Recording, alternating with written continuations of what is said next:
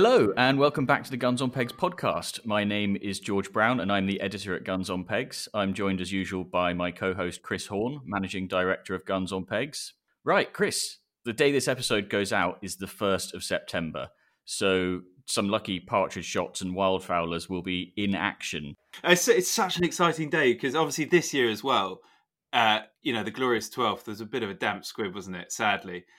So I think this year, even more importantly, the 1st of September is kind of season proper, isn't it?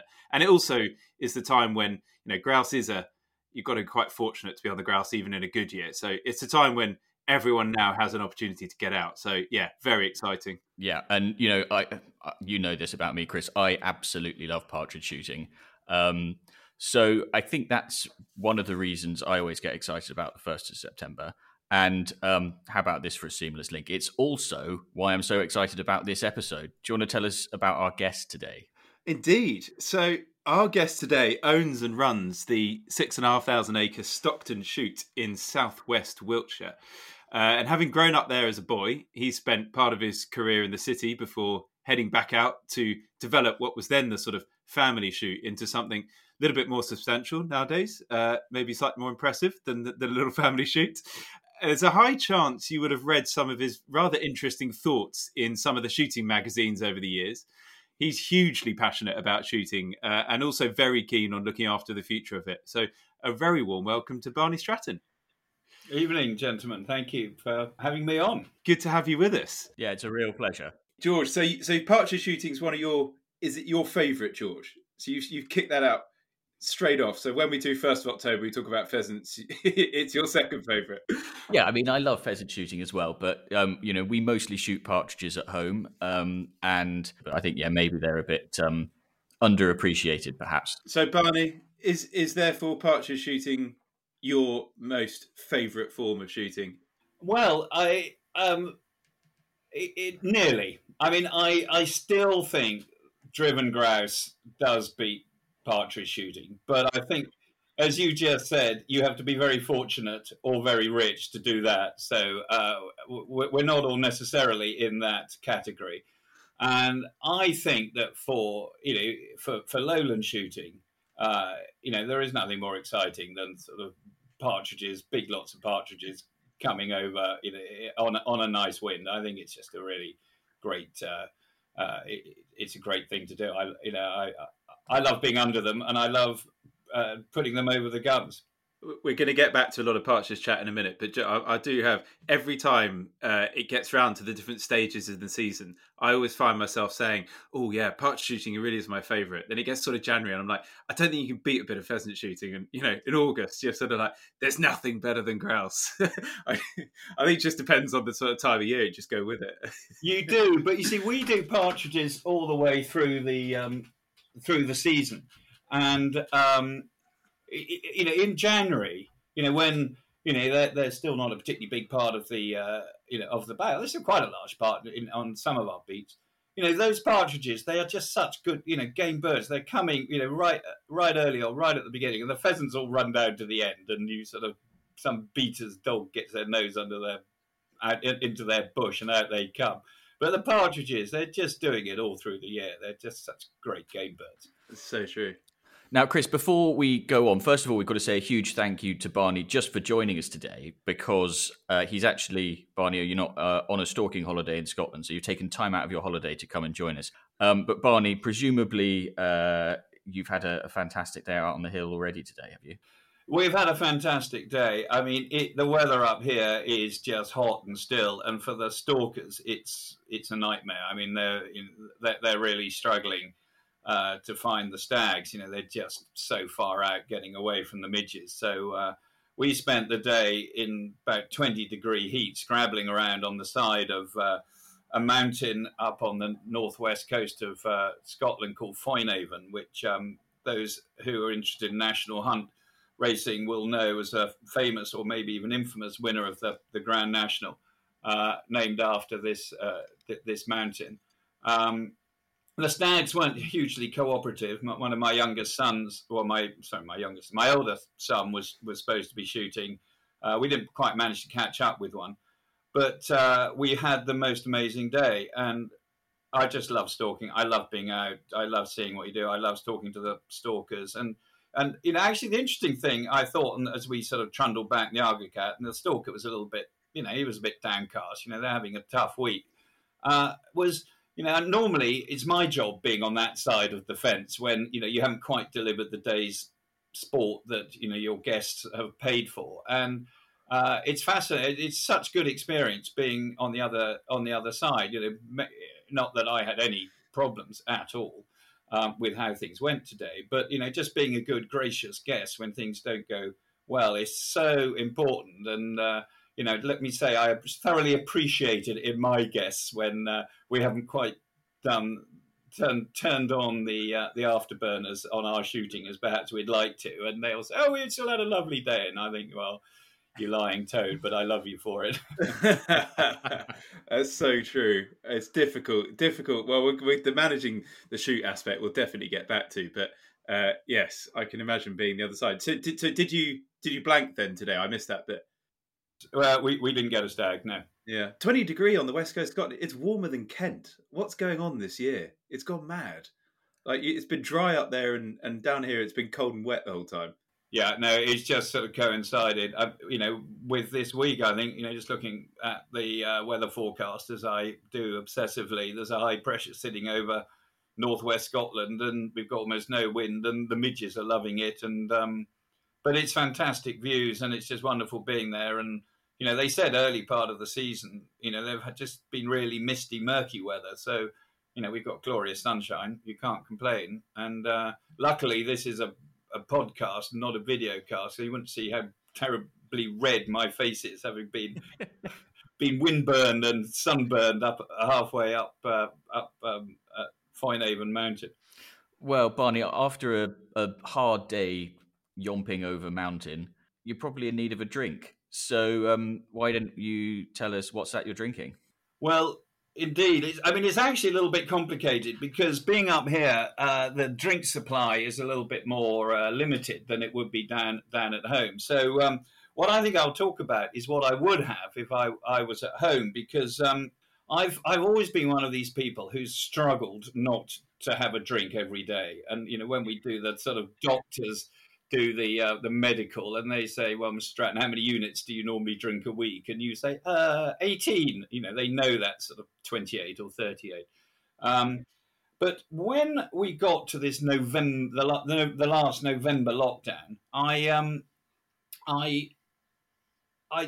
woke up on the morning of the 5th of November thinking, I've got nothing to do for 4 weeks. There was genuinely no reason to get out of bed. I couldn't.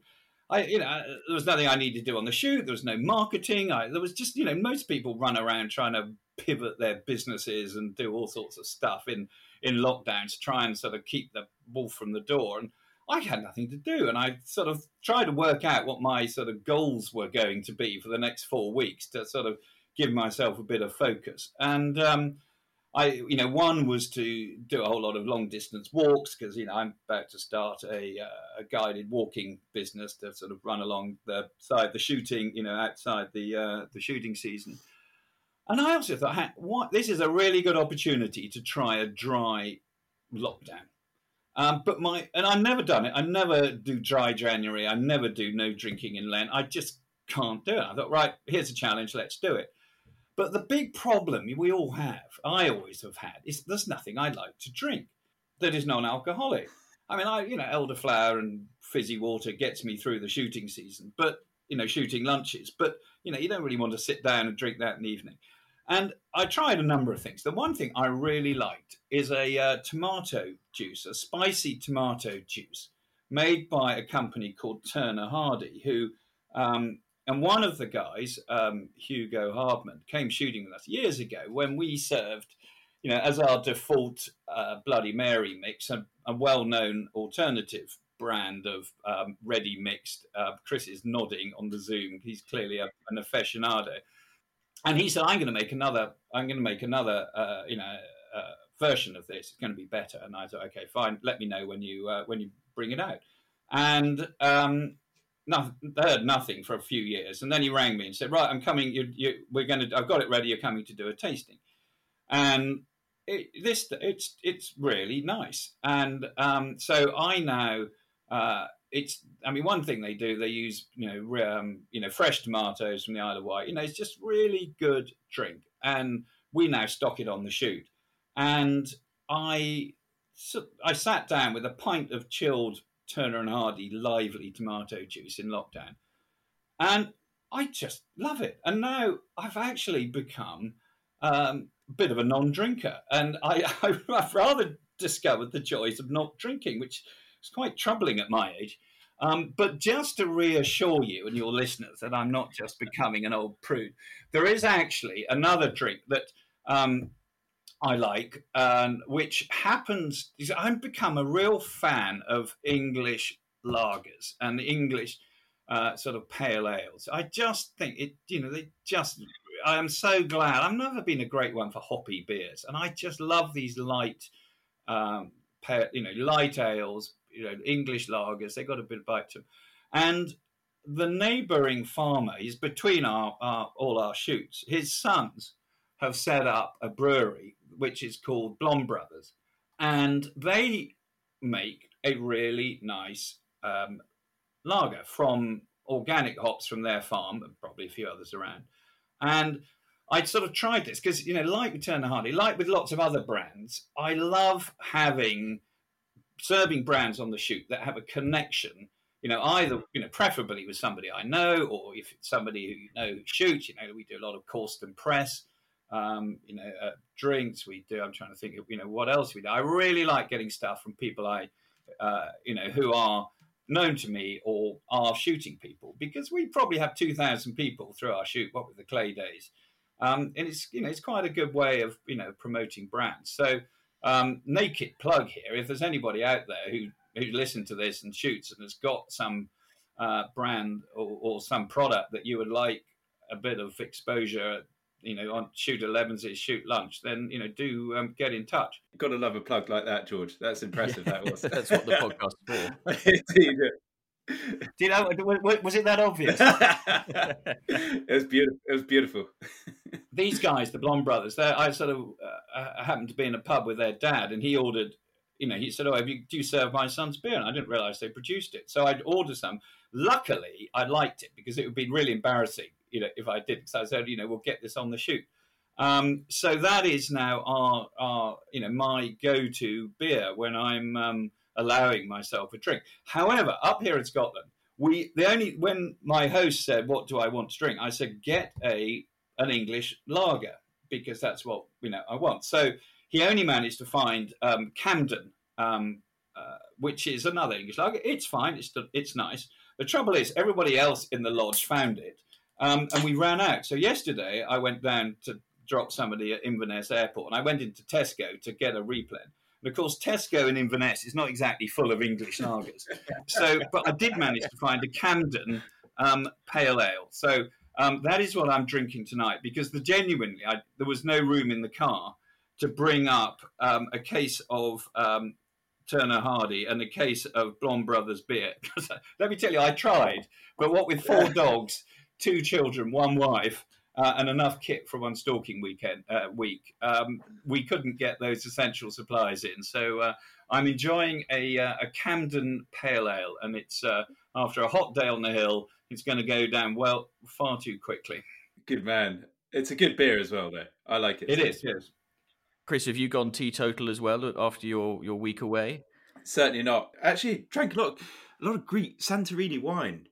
Really quite nice, by the way. Another little plug for if you get hands on any of that. I didn't expect it. Really good. No, today I've got a slow gin, and I never mix slow gin with anything. It's usually just on its own, mainly sort of in the field type scenario. But today I've mixed it with tonic, just because I didn't want to just sit here with a slow gin. Now, the slow gin I have is particularly special because it arrived at my door in a little bottle, and on the bottle it says the Wiltshire Liquor Company Blood Orange Liqueurs. Now, it's absolutely not that. But this was a lovely gift from George. So I'm actually drinking George's slow gin that he sent me. George, tell me about what I'm drinking. Shit. I wish I could. So, I mean, it's funny how these things happen because not only am I drinking one of Camden's other beers, or it's my sort of reserve drink today, I'm also drinking some of my own sloe gin. But the trouble is that I'm not very good at labeling when I make it. And so I couldn't tell you at what point in the last 3 years those sloes were harvested and the gin was made. All I can tell you is that the sloes came from my dad's farm in Hampshire, and that it was probably the 2019 brew, but I couldn't be certain. And happy one, a pre-lockdown brew. Yeah. Yeah. So, and Chris, as you'll know, I'm moving house next month, leaving London and heading back out to the countryside. And so I've been sort of looking in all the nooks and crannies of the flat, and I found another Kilner jar that I have failed to bottle. With sloes, all the sloes still in the bottom. Yeah. Yeah, and it's equally unlabeled. And again, it's vintage unknown. So I thought, well, I better bottle that because it's easier to move things in bottles than Kilner jars. And I'll give it a go. So that's what I've got today as well. And I promise you, this is a total coincidence, by the way, anybody listening who thinks this is a setup. It's genuinely not. I only found it today. And so, yeah, I'm enjoying it. I've never left. I mean, I don't know how long the sloes were in there for, but definitely longer than they usually are. And I was a little bit worried it might have gone nasty, but it's actually really good. I was wondering this, like with the sloes, can you leave them too long in the bottom? Because I left mine for 2.5 years accidentally, and they seem fine. Can it be left for too long? Is this something you know about, Barney? No, I am not a slow drink drinker. I've never really liked it, but I'm feeling hugely uncomfortable with this slow gin conversation because my number two, who my co-host on the shoot, is called John T. Dampney, and he makes his own brand of slow gins and other liqueurs, which I haven't plugged up till now. And now that we are talking about slow gin, he's going to absolutely kill me, and he's 6'7", if I don't mention that he makes a wonderful range of slow gins under the name of Dampney's slow gins and other things. So I thought I'd better get that one in quickly before A, he hits me, and B, to let you guys know that no, it's not my area of expertise. The one thing I hate about slow gin is when people put it in champagne on shoot 11s, but that's another story. Well, I can absolutely vouch for Jonty's drinks because I've known Jonty for years because we both play for the Hampshire Hogs Cricket Club. And I can tell you that at 6'7", when he comes charging down the hill at Warnford, he put the fear of God into batsmen. But thankfully, his slow gin and other liqueur-making skills are rather better than his bowling accuracy, which could be a little bit erratic. But yeah, they're fantastic drinks. They're really good. The rhubarb one is very popular in our household. So I've just Googled it. Remarkabledrinks.co.uk. Dampney's Remarkable Drinks. There you go. Another glug. But on the note of slow gin and tonic, I don't think it's the sort of thing that people mix that much. And it's really good, and I've never really done it. I just never really sat down and had slow gin and tonic. I would just usually have gin and tonic, but double up the amount of gin essentially you'd put in it because it's essentially half the strength, and you get lots of good flavour then, and it's really good. So yeah, there you go. Right, moving on. I'm very glad you're enjoying it, Chris. Right, okay. So we're all well lubricated, I think it sounds like. So time to offer out some dubious advice. This is, Barney, the section called Whose Bird Is It Anyway? And it's the part of the podcast where we ask our listeners to send in their shooting quandaries and queries and dilemmas, and we try and offer them some advice on it. So this one comes from somebody who we're calling Clarence. And Clarence writes, "We have a rough shoot in the People's Democratic Republic of Yorkshire, covering approximately 3,000 acres. We release a modest number of birds each year with the aim of creating a hard day's hunting for guns and dogs alike. We venture out in pairs, and on an average day, we could cover 8 miles, and the bragging rights for distance covered are often more hotly contested than bag size. On to my dilemma. This year, I helped the keeper with the birds, and a friend/rival gun has asked where they were released. Do I tell him where the birds roughly are so he can potentially get a bigger bag and fewer miles, or do I send him in completely the wrong direction and allow him the pleasure of a very long armed dog walk with the all-important distance bragging rights? So just a little bit of information here. 3,000 acres is a big patch of ground, as you'll know, Barney. But I just thought for people who want to get a kind of picture of how big that is, if it was a circle, it would be about 2.5 miles across. So it's a big bit of ground. And how many birds are they releasing? Well, he doesn't say. But it can't be many. A modest number. So, Barney, if you released a modest number, you have to think back a few years. If you released a modest number of birds on 3,000 acres and you were sent out to go and find them, what are your chances? Well, indeed. I think, one of the points I would make, and we may even cover this later in the podcast, is that pheasants have this innate ability to just not want to stay around where they're released. I mean, as soon as you let them out of the release pen, they will go down every hedgerow and just do everything they possibly can to get as far away from that release pen as possible. So I think for a start, it's the information of where they're released might not necessarily be that useful. But personally, I think anybody who asks that question, it's like when people ask me how many birds I release. It happens surprisingly often. I mean, it used to be the absolute no. You never ask people how many birds they release. It's like saying how much money they earn.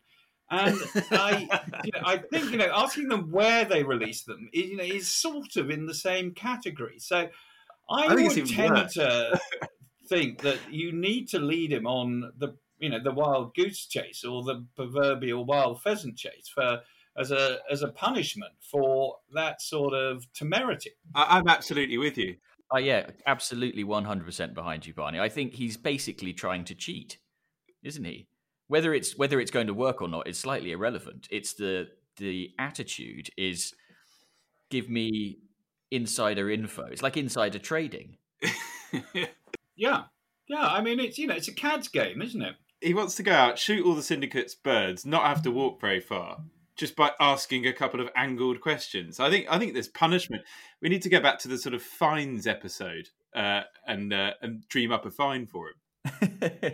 Yeah, Chris, you're absolutely right. Not only do we need to look at fines, but I also think that, yes, he should give the wrong information and the wrong location, send him on the wild goose chase, but also should give serious thought to replacing all of his cartridges with blanks, so that even if he does come across the birds, he inexplicably misses everything. So basically, we've neatly summarised it. That don't ask how many birds someone releases, and if they do release birds, don't ask them where they release them. What amuses me is that I'm sort of beginning to think that George's suggestion of replacing his cartridges with blanks is going to be his default answer to just about every "whose bird is it anyway" dilemma. I think he's hit on a gold mine. Well, it's that or the subtle, the quiet black powder cartridge just to scare the shit out of someone as well. I love dropping one of those in when people least expect it. Probably shouldn't do that, but it's funny. You can probably get confetti cartridges, can you? Must be able to these days. You could load your own, couldn't you? Load your own. Yeah. Right. So we've got this new feature called Unpopular Opinions, which debuted last time, I think, and I think it's a bit of a hit. We've had a few in since the last episode, and this one comes in from someone we'll call Rudy. He says on a syndicate day, we've had some good fun with each other with matters tweed. What do you make of the opinion that too much matching kit makes you look like you have all the gear, no idea? Barney, over to you first. Well, you've asked the wrong person because I love matching tweed. We've just taken delivery today of our second lot of estate tweed. We do a sort of summer one now. So I have just got the bill from Charles Gale Tailoring to fit out all our keepers in a lightweight summer tweed. We also have a winter tweed. But what I was always told, the essential requirement is if you are if you are the boss, you must never wear a matching tweed cap because that makes you look like a keeper. This is very good advice. That might be the first time this series we've dished out advice. Oh, sorry. Was I supposed not to be dishing out good advice? I'm familiar with this segment. No, we like good advice, but you're absolutely on. Can I caveat this whole thing with estate tweeds are definitely not part of this conversation. They are very much acceptable and encouraged. I think that's great. I think it's the sort of Billy Bunting turning up on his own in full head, cap, jacket, trousers, or breeks or whatever, matching tweed is what he's getting at here. Yeah, I think it's an interesting one because I find myself in a bit of a quandary because I love tweed and I love the idea of having a fully tailored, proper shooting suit. A waistcoat, jacket, coat. Interesting what you say about the hat, and that's an interesting point. But I do also find myself wondering when you see somebody in the full get-up, if their underpants are also made of tweed. And I also take a great pleasure in wearing as many different kinds of tweed as I can on a day. I have been known to wear, 3 or 4 different patterns at the same time, and I like that too. Yeah. So I don't quite know which side of this fence I come down on. Okay, so Barney, if you're going shooting in somewhere else, do you wear the estate tweeds, or do you don something else for the day? No, I wear estate tweed because I get my. I'm one of these kit nuts. I just love different sorts of shooting kit jackets. So my shooting coats are sort of designed, by me. They've got pockets in the right place, and I'm just so anal about it. So I wear those, and I have to say what I like. Just maybe I'm not answering the question in the light-hearted manner I should be, but I like someone who turns up in gaudy tweed because it differentiates them from the other guns who are just wearing the regulation shuffle and wellies. I think there's too many guns just come in rather sort of boring uniform. The Chelsea life jacket, the shuffle jacket over the top, shuffle coat over the top. Someone who's different, someone who's making a bit of an effort. No, I love it. I want more of them on my shoot. I'm so with you on that, Barney. So with you. Oh, this is brilliant because this is exactly why this feature has made it into the podcast. He thinks it's an unpopular opinion. He's actually saying that this is his opinion, I think. But the point being that it divides opinion. I know exactly what you mean. It depends what that tweed's like. I don't know if you remember a few years ago, Holland did like a sort of almost black and white houndstooth tweed, which looked like a bit of a tablecloth. Anyway, I bought the breeks. They're pretty obnoxious. And I get all the comments about looking like a chef when I wear the breeks. But if you were seen in the breeks and the coat and the hat, then you would look like I don't know what they were thinking at that point, but you'd look absolutely ridiculous. So it does depend on the tweed a bit. I do think that unless you're shooting grouse or maybe like early season partridge to an extent, but I think that the louder the tweed, the better. Really, I like them interesting and colourful. Can I just add a little adjunct to that? I was talking to the stalker today on the estate, and they have quite an interesting tweed, quite a lot of red in it. And he tells me that it was designed by Coco Chanel, who was having a dalliance with the owner back in the 1920s, and he got her to design the estate tweed. Now, how cool is that? That's pretty cool. That's ridiculous. Very cool. Right, so I think we've come to a pretty solid conclusion there, which is... Actually, I don't know what the solid conclusion is. We like tweed. We like tweed. Wear what you want. The solid conclusion is literally do what you like. That's what makes shooting great. So, yeah. Great. Okay, so Rudy and Clarence are now members of the most noble order of the Garters, as is Barney, of course, and will shortly be in receipt of their very own set of the Guns on Pegs podcast shooting sock garters, which, of course, go with any tweed. They do. Well, that's the whole point. They are garish. You won't find a tweed they actually go with. So, if you two have got an unpopular opinion or a shooting confession, quandary, or query that you'd like us and our guests to help you with, and you want a set of garters, drop us an email to pod@gunsonpegs.com. And if we read it out in one of the future episodes, you'll get some garters. It's interesting that you've gone click there, because on my running order here, it says drinks refill. It's just psychological, psychotic, no, whatever it is. Anyway, I'm going to drain the rest of this slow gin neat, because I haven't got another tonic with me, into my glass and just drink it neat now, George. Enjoy it as it was supposed to be enjoyed. And I'm going to get into my beer in a minute when I've finished off the last of this slow gin. Right, so Barney, we've got you on because you know about partridges. And I have a bit of a think before we do these recordings about things that we'd maybe like to ask. And the first thing I wrote down is I don't really have any questions. I just want to talk about how much I love partridge shooting. But then I gave it a bit more thought. And I thought, so I think one of the reasons I love partridge shooting is that when it comes to driven shooting in much of the country, partridge shooting was really the mainstay until people learned how to rear pheasants effectively and so on. But in this year's game shooting census, we asked people which they prefer, partridge or pheasant shooting, and the result was about 70-30 in favour of pheasants. So the question I have for you is, do you think that people don't give partridge shooting the respect that it deserves? Well, I mean, I suppose they probably don't. I think one observation I would make is that there, and I don't want to come over as being a bit arrogant here, but it's quite hard to do. You need the right country, the right topography, the right drives to show partridges well. They don't necessarily show themselves well in the wrong environment.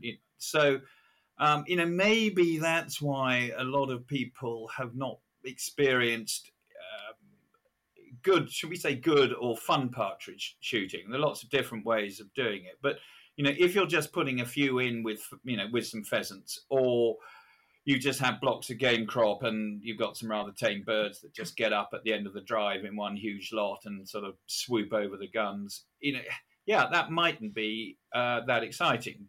But, I think if you do it well and you put a bit of effort in to presenting the birds well, which is, they are just the most amazing flyers when they're given the chance, then I think it really does, they show themselves really well and present really exciting shooting. We're definitely seeing a lot more mixed days, pheasant and partridge bags on shoots than we used to see.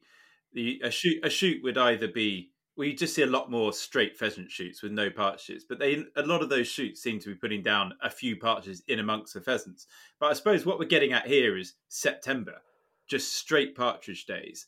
And that's where we definitely see less demand on Guns on Pegs for that sort of stuff than you do for a January pheasant day.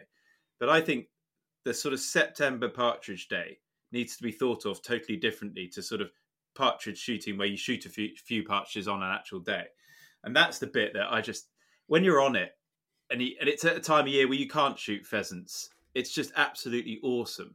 And in the sort of topography that you're talking about and where you are, Barney, that's the bit I think is just absolutely awesome. I just don't think enough people actually even do it or give it a chance. Do you know, Chris, it's really interesting. When I first started doing commercial days 20 plus years ago, we were just starting to do on the family days some,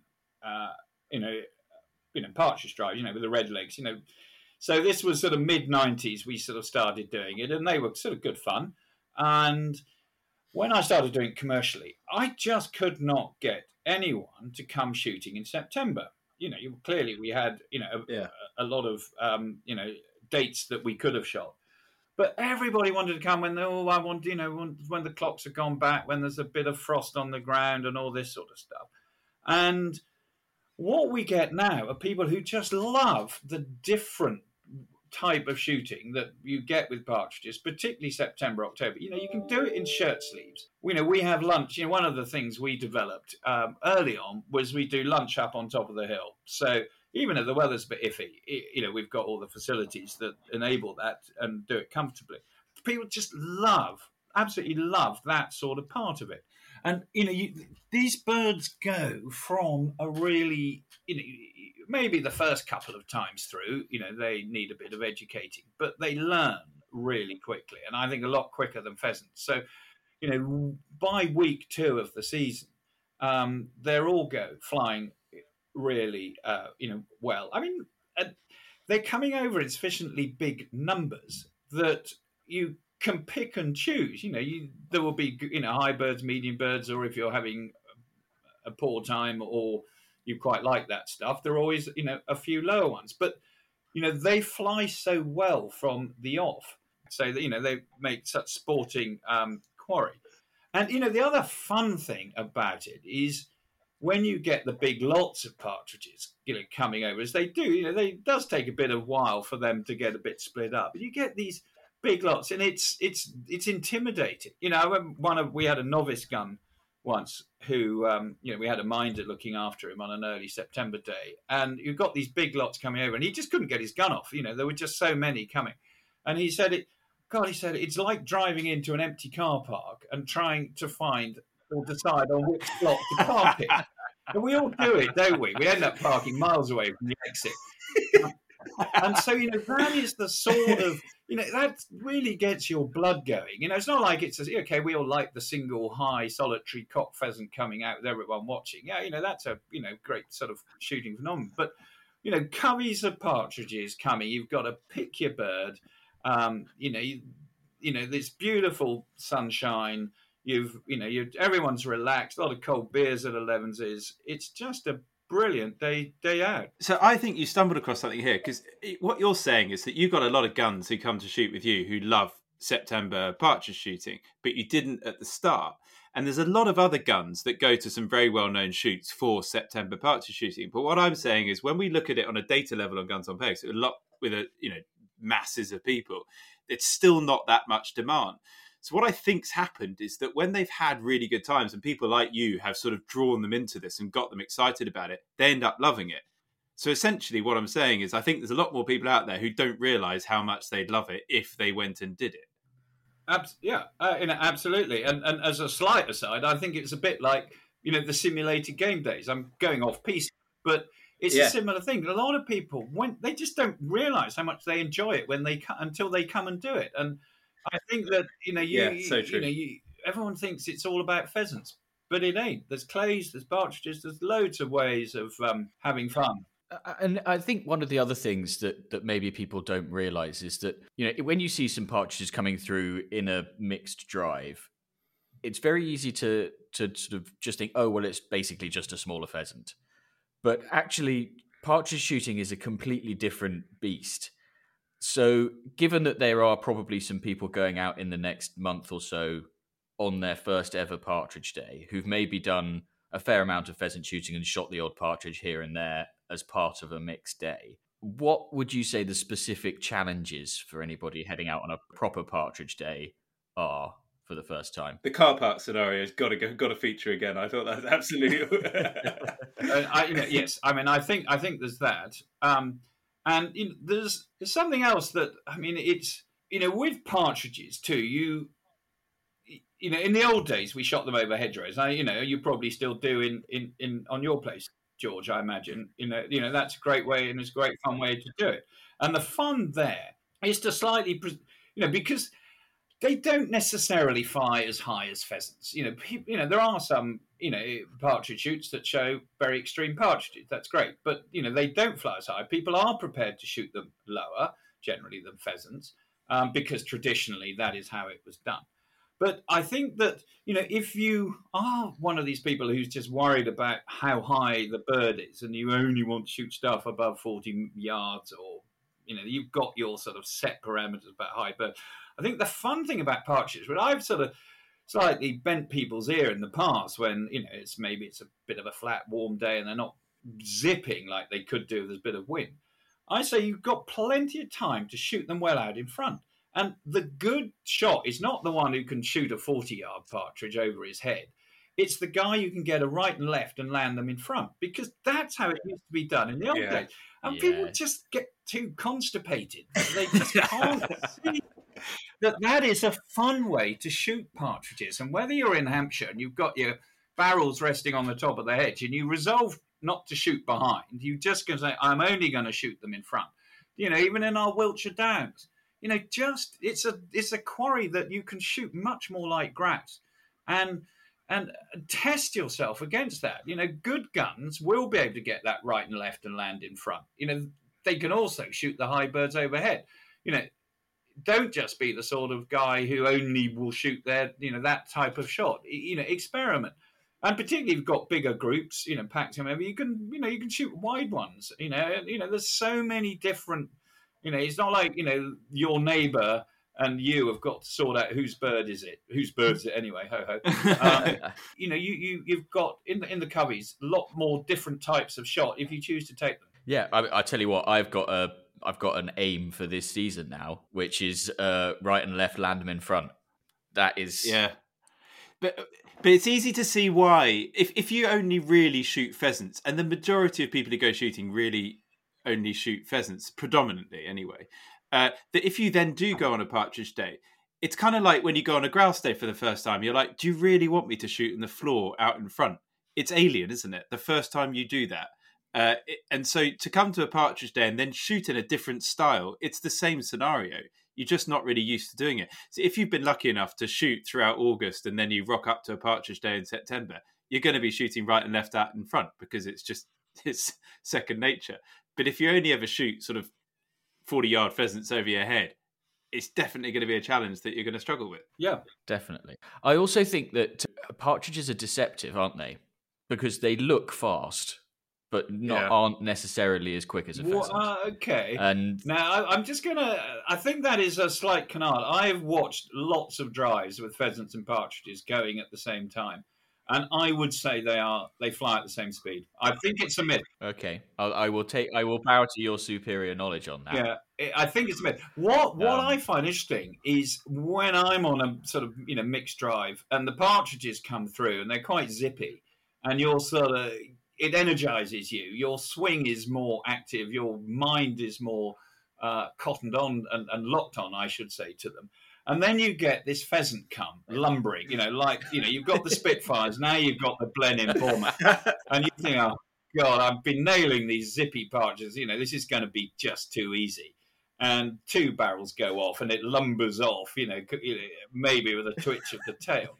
Because people think that the pheasant, is slow, whereas actually, relative to the partridge, it's quite, it's the same speed. So we actually find when we're doing mixed drives, sort of November, on December, the partridges are all zipping, the guns are all tuned to that, and you get the pheasants at the end. They can't hit the pheasants. They sort of, even though they think they're easier targets, so actually to be able to switch from one to the other is quite a skill. Do you think that when a partridge is flapping away like mad, it makes you think it's much faster, so you swing faster, you maybe shoot better on partridges? I'm saying this because this is what I think happens to me.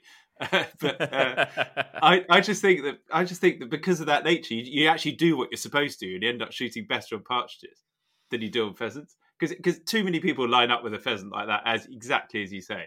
Just go, oh, this is doing all right, and then miss behind, always. There's definitely something about that kind of noise that their wings make that makes my heart go all funny.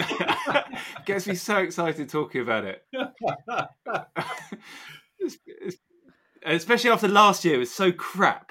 It was like so quiet. I mean, obviously quieter for you, but I mean, than a normal season, Barney. But for those of us that don't shoot quite as much as you do, I didn't get out enough, and you get even more excited about talking about it now. I mean, actually, interestingly, because we started, 1st of September, that we got September and October on the partridges. Okay, we missed November. We don't shoot much in January because our partridges are, certainly commercially, our partridges, are, we don't know what we'll have left. So, actually, last year, if you've come partridge shooting, in September or October, you would have had a lot more of your season. bizarrely. Yeah, that's true, actually. So, question for people again, for the people who are maybe heading out on their first sort of partridge only day. What load would you recommend? Cartridge load would you recommend for good but not extreme partridge shooting? Oh God, George. You said you like kit.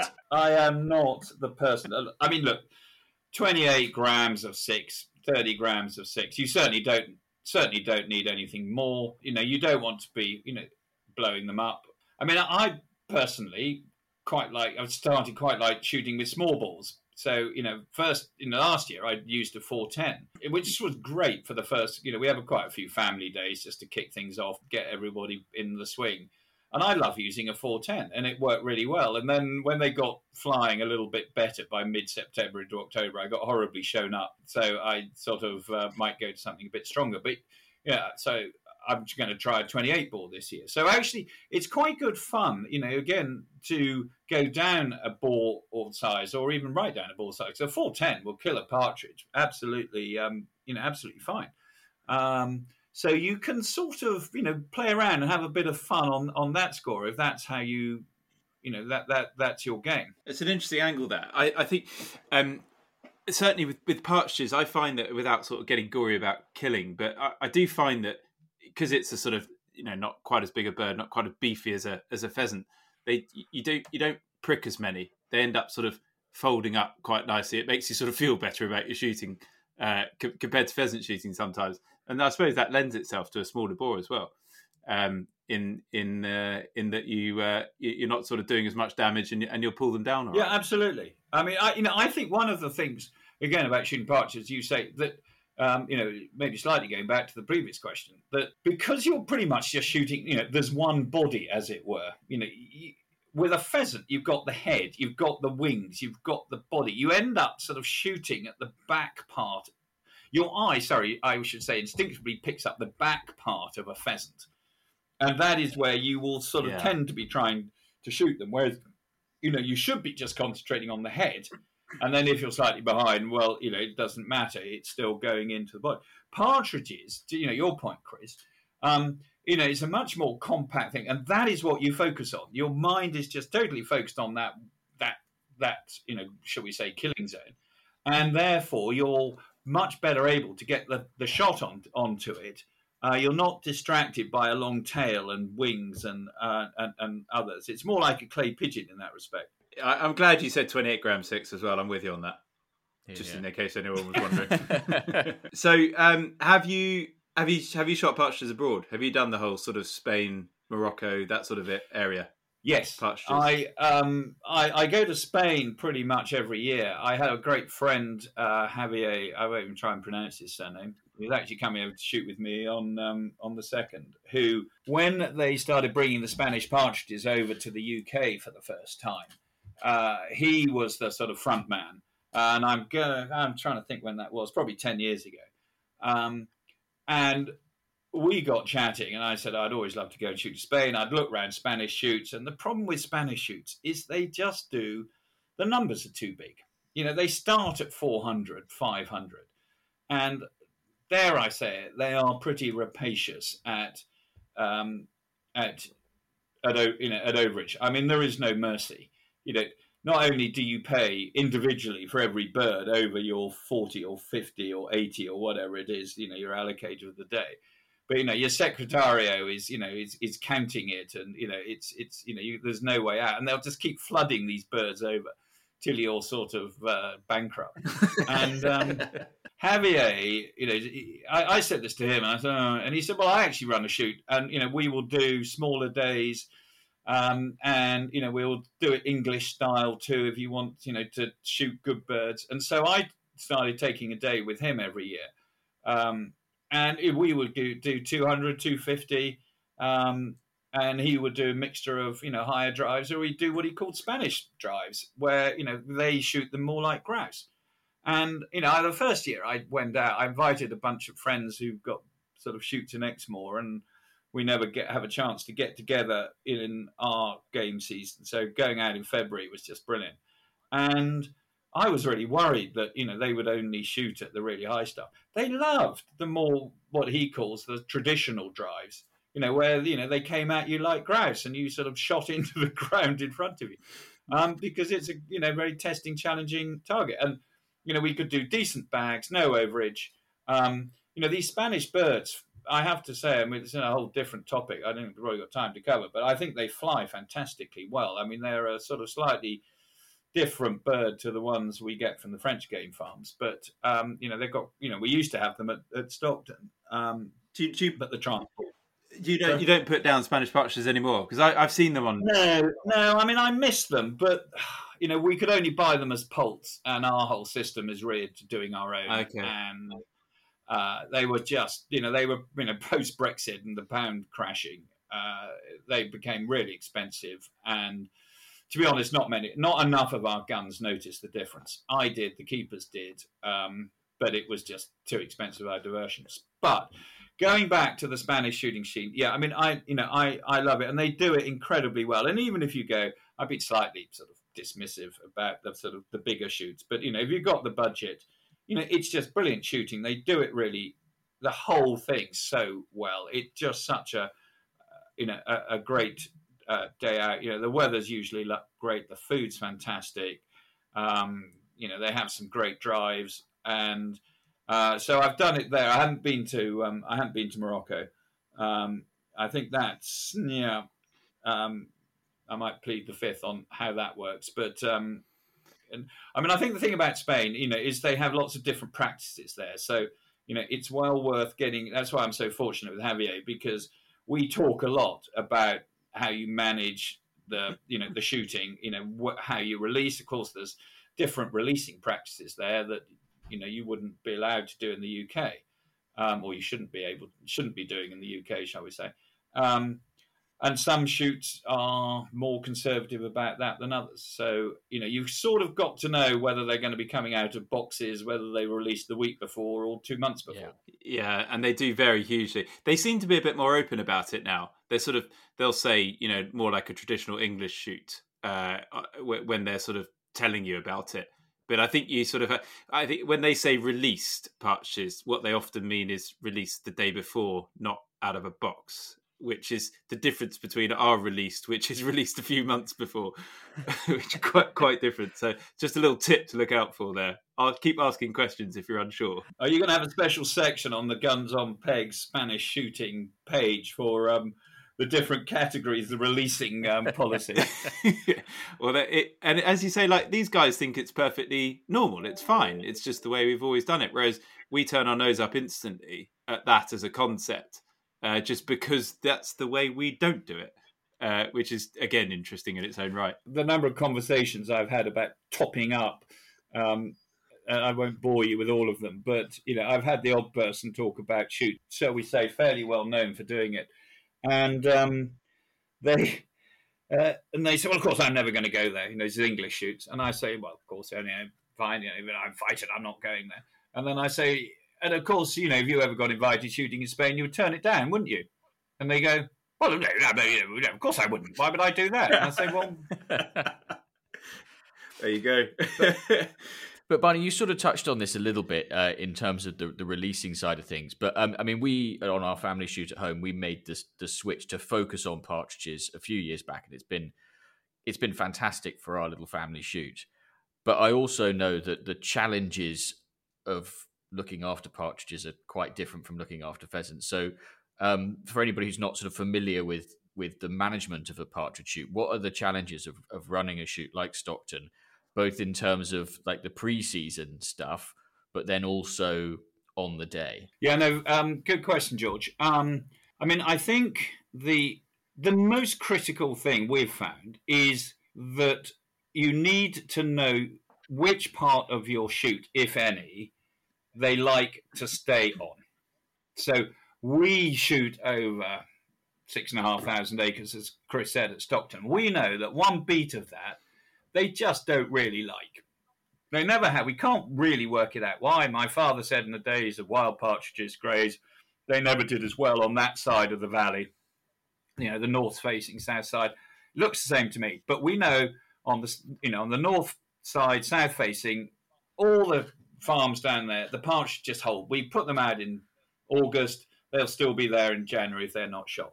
So once you sort of have confidence that your ground that well, then actually the releasing is it's so simple. I mean, I'm actually increasingly moving away from releasing pheasants. I mean, to release 1,000 pheasants, you need, you've got your release pen. It costs a fortune to put up. Your keeper then has to go there morning, dawn and dusk for 6 weeks, from end of June to middle of August, going around the pen, putting the birds in. As soon as you let them out, they all seem to bugger off. Partridges, you put up some sections. You put one, you put one lot in there for 2 or 3 nights. You open it up, let them out. You can then maybe come back a week later. You put another 1,000 in there.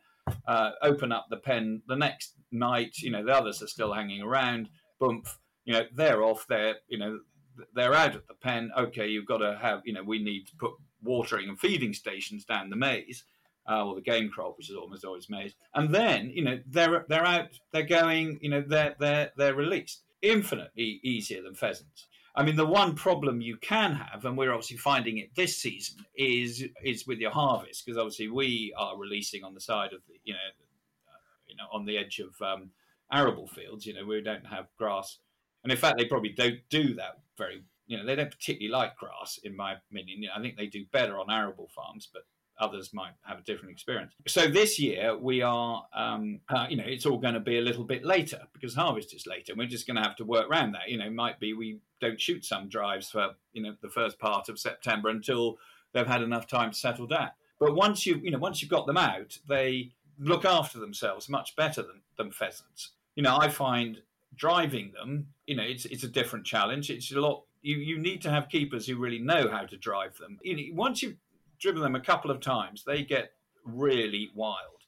And by October, certainly into November, the beaters are not allowed to have orange flags. They're not allowed to crack them. They're not allowed to make any noise. You've got to have various parts of the line appearing over the skyline at absolutely predetermined times so that you don't spook them and send them back. I mean, they're an incredibly game bird at the way they fly. They sort of get wild infinitely quicker than pheasants. So you've got to sort of get that sort of knowledge of how to drive them worked out amongst your beating team, because to optimize them. They are more influenced by the wind. So we just look. All we're interested when we're looking at a weather forecast is what's the wind strength and direction for the week ahead, and that determines which drives we can do. You can't drive them to any good effect into the wind. So you've got to have the wind across. You might be able to get the odd return drive coming back into the wind, but the wind is critical. And one thing that we never have fixed pegs on our shoot. So I will put the guns out for every drive, depending on how I see the wind taking them. And it could be, a couple of 100 yards different, depending on wind direction and strength. You've got to have that sort of innate knowledge and feel as to how the drive is going to go on that wind on that day. I find it is so much more exciting to me as a host to put on a good partridge drive on a windy day than it is a pheasant drive. Because, the pheasants will fly pretty much the same route. They're going to go to where they want to go to. Partridges will just take the wind and go, and they don't really care where they land. I'm probably not answering. I'm off on a ramble here, George. So you could always edit it out. I'm not answering your question, but I mean, it's a fascinating part of it that you can drive them off, the edge of farm, over a river, over a road. They don't care because they're birds that will fly back to the drive. They're birds that fly. Okay, so pheasants only fly as a last resort sort of defense mechanism. And each time they fly, they have an attack of PTSD and they need counseling. And it takes them, weeks or days to get back into that wood. And you can only probably fly them, 5, 6, 10 times in the season before they either get tired or bugger off. Partridges, you can, they don't mind where they land. They'll let the wind just take them, because it's a matter of moments to fly back to where they want to be. So you've got to realise that that's how they work, and you've got to sort of put your guns, in the right place accordingly. Otherwise, you can get caught out. I've forgotten what your question was. Well, I think you've answered it brilliantly, because actually, everything you said rings true to how things go at home. And one of the things that I think makes them such an interesting quarry is the fact that they can be influenced by the wind, and that they're very rarely flying in a straight line. Even if they're curling, they're very rarely flying in a sort of steady curve. They jink and they dart, and it can be completely different on 2 different days, and you can shoot the same drive 3 or 4 times and you get a completely different experience every time. It did make me laugh when I was driving back down to home before recording this. I was coming down the M11 and a pair flew straight across the M11 as I was there, lorries and everything. Didn't seem to mind going back to wherever their home is for them. Quite amazing. Oh yeah, back in the day at home when the shoot was run on a much grander scale, they used to shoot sort of 200 odd. There was a drive where they would drive them over the A34. Really? From one side to the other, yeah. It's fascinating what you were just talking about, Barney, because it reminds me back to the days sort of pre-Guns on Pegs. The shoot that kicked off Guns on Pegs, that made it all happen, was a Partridge shoot in just outside Cambridge. And the sort of wind you're talking about, it caused havoc. But actually what we found there was, because it was totally flat, it was the supreme high-pressure days that with the sun that caused more trouble. But you're blessed with a bit more topography, so you can sort of get them off the ground a bit, I think. But that was always really tricky. But then also the management side as well. You'd lose lots of partridges to being hoovered up for whatever vegetable crop they were doing the middle of the night before without telling you, which you just don't have with pheasants. But I was fascinated that you found, on the whole, many advantages over pheasants. I wasn't expecting you to say that. I mean, actually, one thing I forgot to say on the management side, it's very interesting, is, and you touched on it with the cropping, is for us, cropping really makes a difference. What winter crop you have really determines where the partridges live. So if you have stubble, that's optimal. Stubble is number one. Yeah. Now they're doing this greening, vetches and stuff. That's done lightly through the stubble. It's just fantastic. They love it. Rape, they like second best, although they will bloody eat it at this time of year, just it's coming up. Winter corn, they don't like. Grass, I don't think they're particularly keen on. And so every year, your drives will vary depending on what crop is alongside the drive as to how long they will last through the season. So we look at the cropping plan that farm produce, and we know what sort of season we're going to have, or which drive is going to work well, through into December and January. But in terms of of partridges against pheasants, I mean, one of the things we find is that we get a really good return on partridges. I mean, I'm not boasting, bragging, whatever, but we get consistently high 40s return on partridges, even though we do it in quite a big way, and we absolutely are not topping up, just in case anybody thinks. That really helps. Pheasants, it's way it's way below that. So we just find dare I say it, commercially, it's a very different game to a pheasant shoot that is getting sub 30% returns and isn't shooting them until till much later in the season. It makes all the difference, doesn't it? Your whole approach to partridges in general on your shoot, if you're getting those sorts of returns, you're sort of enjoying it. It becomes much more pleasurable. If you're getting sort of 20% return on your partridges, then you've got to start asking why you're doing it. Yeah, indeed. So you've alluded to it once, and we can't sort of go through a whole podcast on partridges and not mention greys, because everything we've talked about to this point is redlegs. But that's, I suppose, mainly because we just don't really see them very often. Do you have any at Stockton? No. There you go. We don't. And in the early days, I tried very hard, and we got the Game Conservancy. Francis Booner was doing his research on how you could foster, chicks raised in captivity onto wild pairs that hadn't bred, and we did all that, and we tried really hard.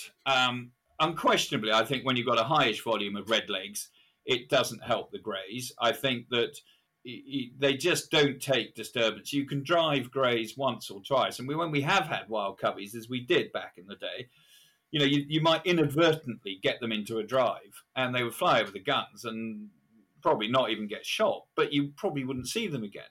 And it pained me because obviously it's an iconic bird and and I was somewhat relieved when Mike Swan of the Game Conservancy came round, because I was using him to give me ideas as how we could help on the greys, and he said, look, because our bit of land is quite open downland, it used to be good grey partridge country, but my father planted up a lot of woods and trees.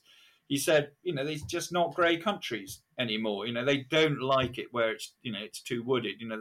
They like hedgerows. It needs to be, relatively open. So, we don't have wild ones. I have never tried releasing them because all that I hear is that they are not the best. They don't fly very well.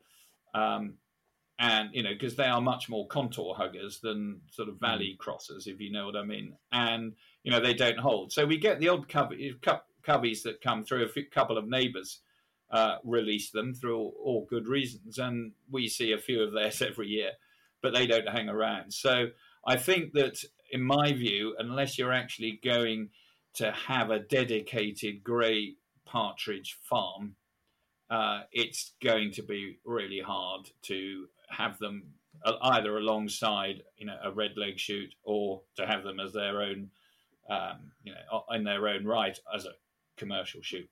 There's a whole podcast in greys alone, so I think we'll leave it there. But it's very interestingly put, and I think unfortunately, so many others are seeing the same thing. Obviously, why we don't really see them at all. Yeah, I mean, I've had the opportunity to shoot greys a few times, and every now and again, like you, Barney, we get a covey or two at home. But just like you, they go over the guns once. People go, "What the hell's that? That's not okay," and they don't get shot at, but we never see them again. Yeah, and I think maybe in the last 10 years, maybe we've shot one. Well, I think you're the exception. In my experience, whenever they fly over, people go, "Oh, what the hell's that?" And they go bang, bang. And having missed everything else, they then get the greys. Always sod's law, isn't it?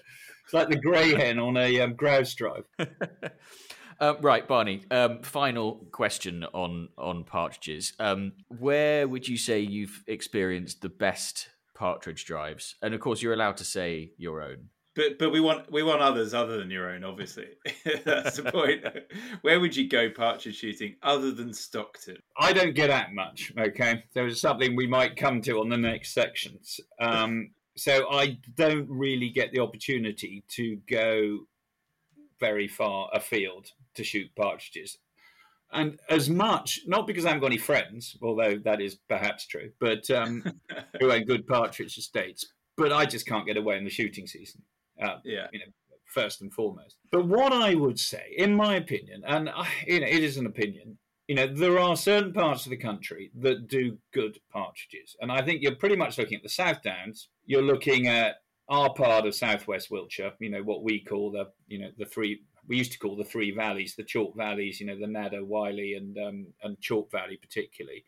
Exmoor. They do it well in their own way. Parts of Devon, you've clearly got the Yorkshire, East Riding of Yorkshire, Water Priory, Raisthorpe, they're clearly great, ground for partridges.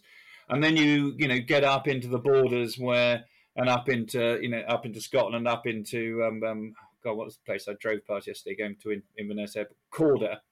They have great partridge shooting on the moorland edge. If you want to go and shoot high partridges, go and do it there. And I'm probably missed somewhere, so there'll probably going to be lots of angry responses saying, "Oh, you missed, Rutland," and so what I would also say, what I haven't missed, and I'm going to come back to, is East Anglia and Hampshire, which I would say, I think a lot of guns in a commercial level, George, I don't know what you think, or Chris, what you think, because obviously you have more experience of it, but I think, people have slightly moved away from shooting partridges over hedges, my opinion. You know, tell me what you think. You know, because you can go and shoot slightly higher ones, you know, off the downs. And I think that's a mistake because, as we said earlier, I think you can have great fun shooting partridges over hedges. You can. Well, you've made me very happy because my dad is a Hampshire, Wiltshire lad, and my mum's from Norfolk, and so most of my shooting has been in those two places, and that's where my love of partridge shooting comes from, I think.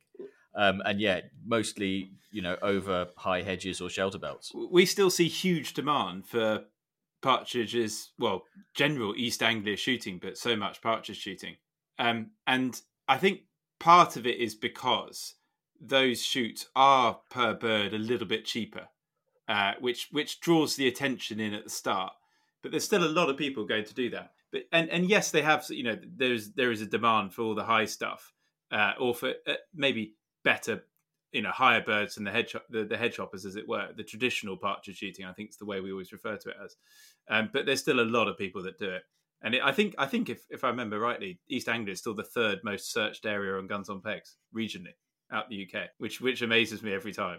In a good way. Yeah, but because you expect people to want, you know, the topography of all the other areas that you just mentioned. So, okay, the last section, one last day, where would it be? Obviously, you don't get a chance to get out much, so I think I know what's coming here. But one last day, where would it be? Who'd you go with? What tweaks would you make to the normal day that you usually have for your desert island shooting? I just don't get to travel around the country and do the different sorts of shooting that, you know, that you do, Chris. And every time I listen to this podcast, you go, oh, yeah, God, do you remember that amazing day we had in Lancashire? And, oh, do you remember that amazing day we had in Devon? And, oh, remember that day in Scotland? I'm thinking, you know.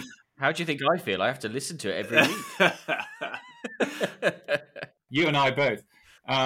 So, you know, I mean, as much as I love driven grouse shooting, you know, it's just so special. I do a day's driven boar shooting in Germany. I just love that too when something happens. But I just don't have much of a chance to experience shooting around the country. You know, I get quite a few really good invitations, which I turn down because, you know, I just have to be, you know, at home hosting, and that's my job, and, you know, that's the penance. So most of my shooting is just with, you know, local friends who I've always shot with in, you know, normally in January when the pressure is off. And as much as I like that, you know, I am coming back inevitably to shooting at home. And, you know, and I just love running family days at home. I love what I've done with our shoot. I love, you know, the drives that we can put on. I just love being out there, and particularly when it's a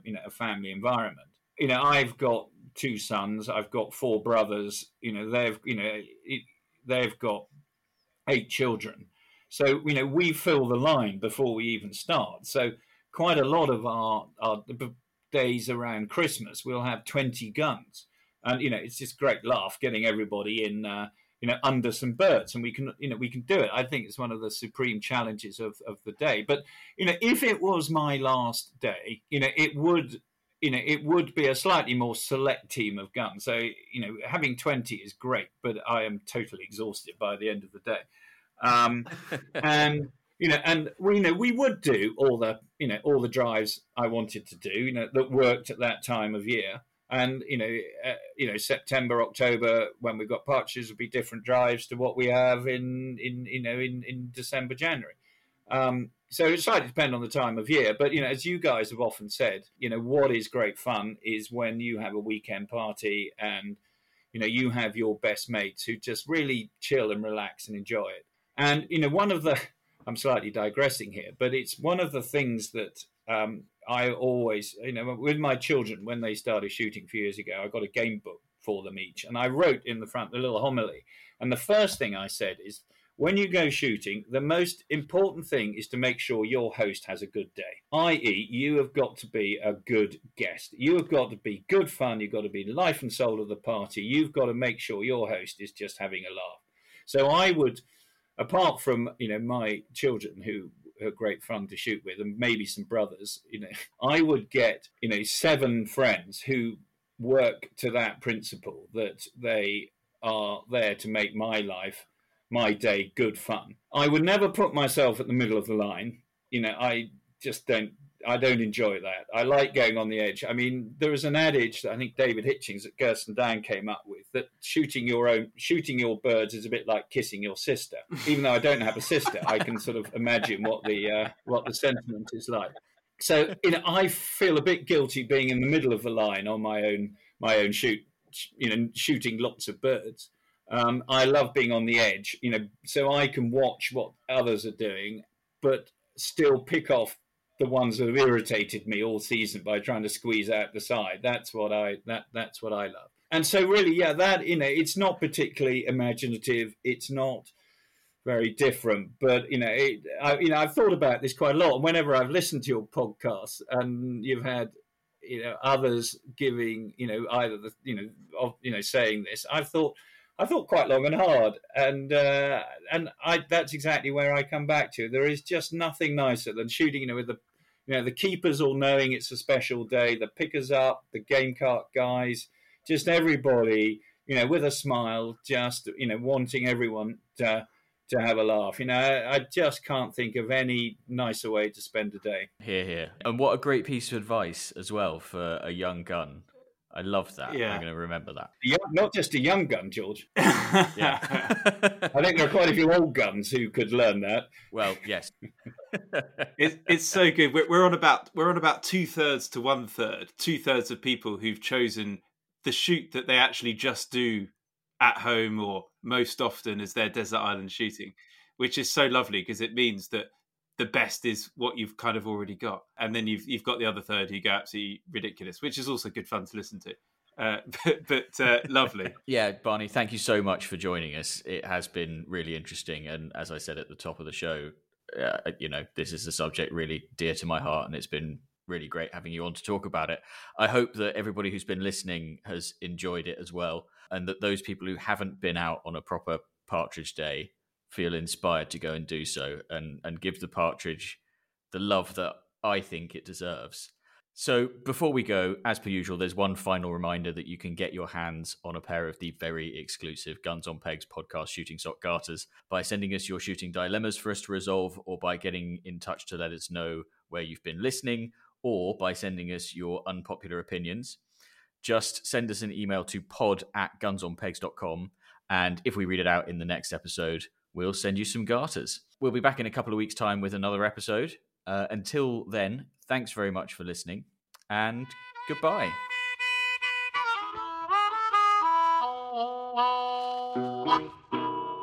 Wow.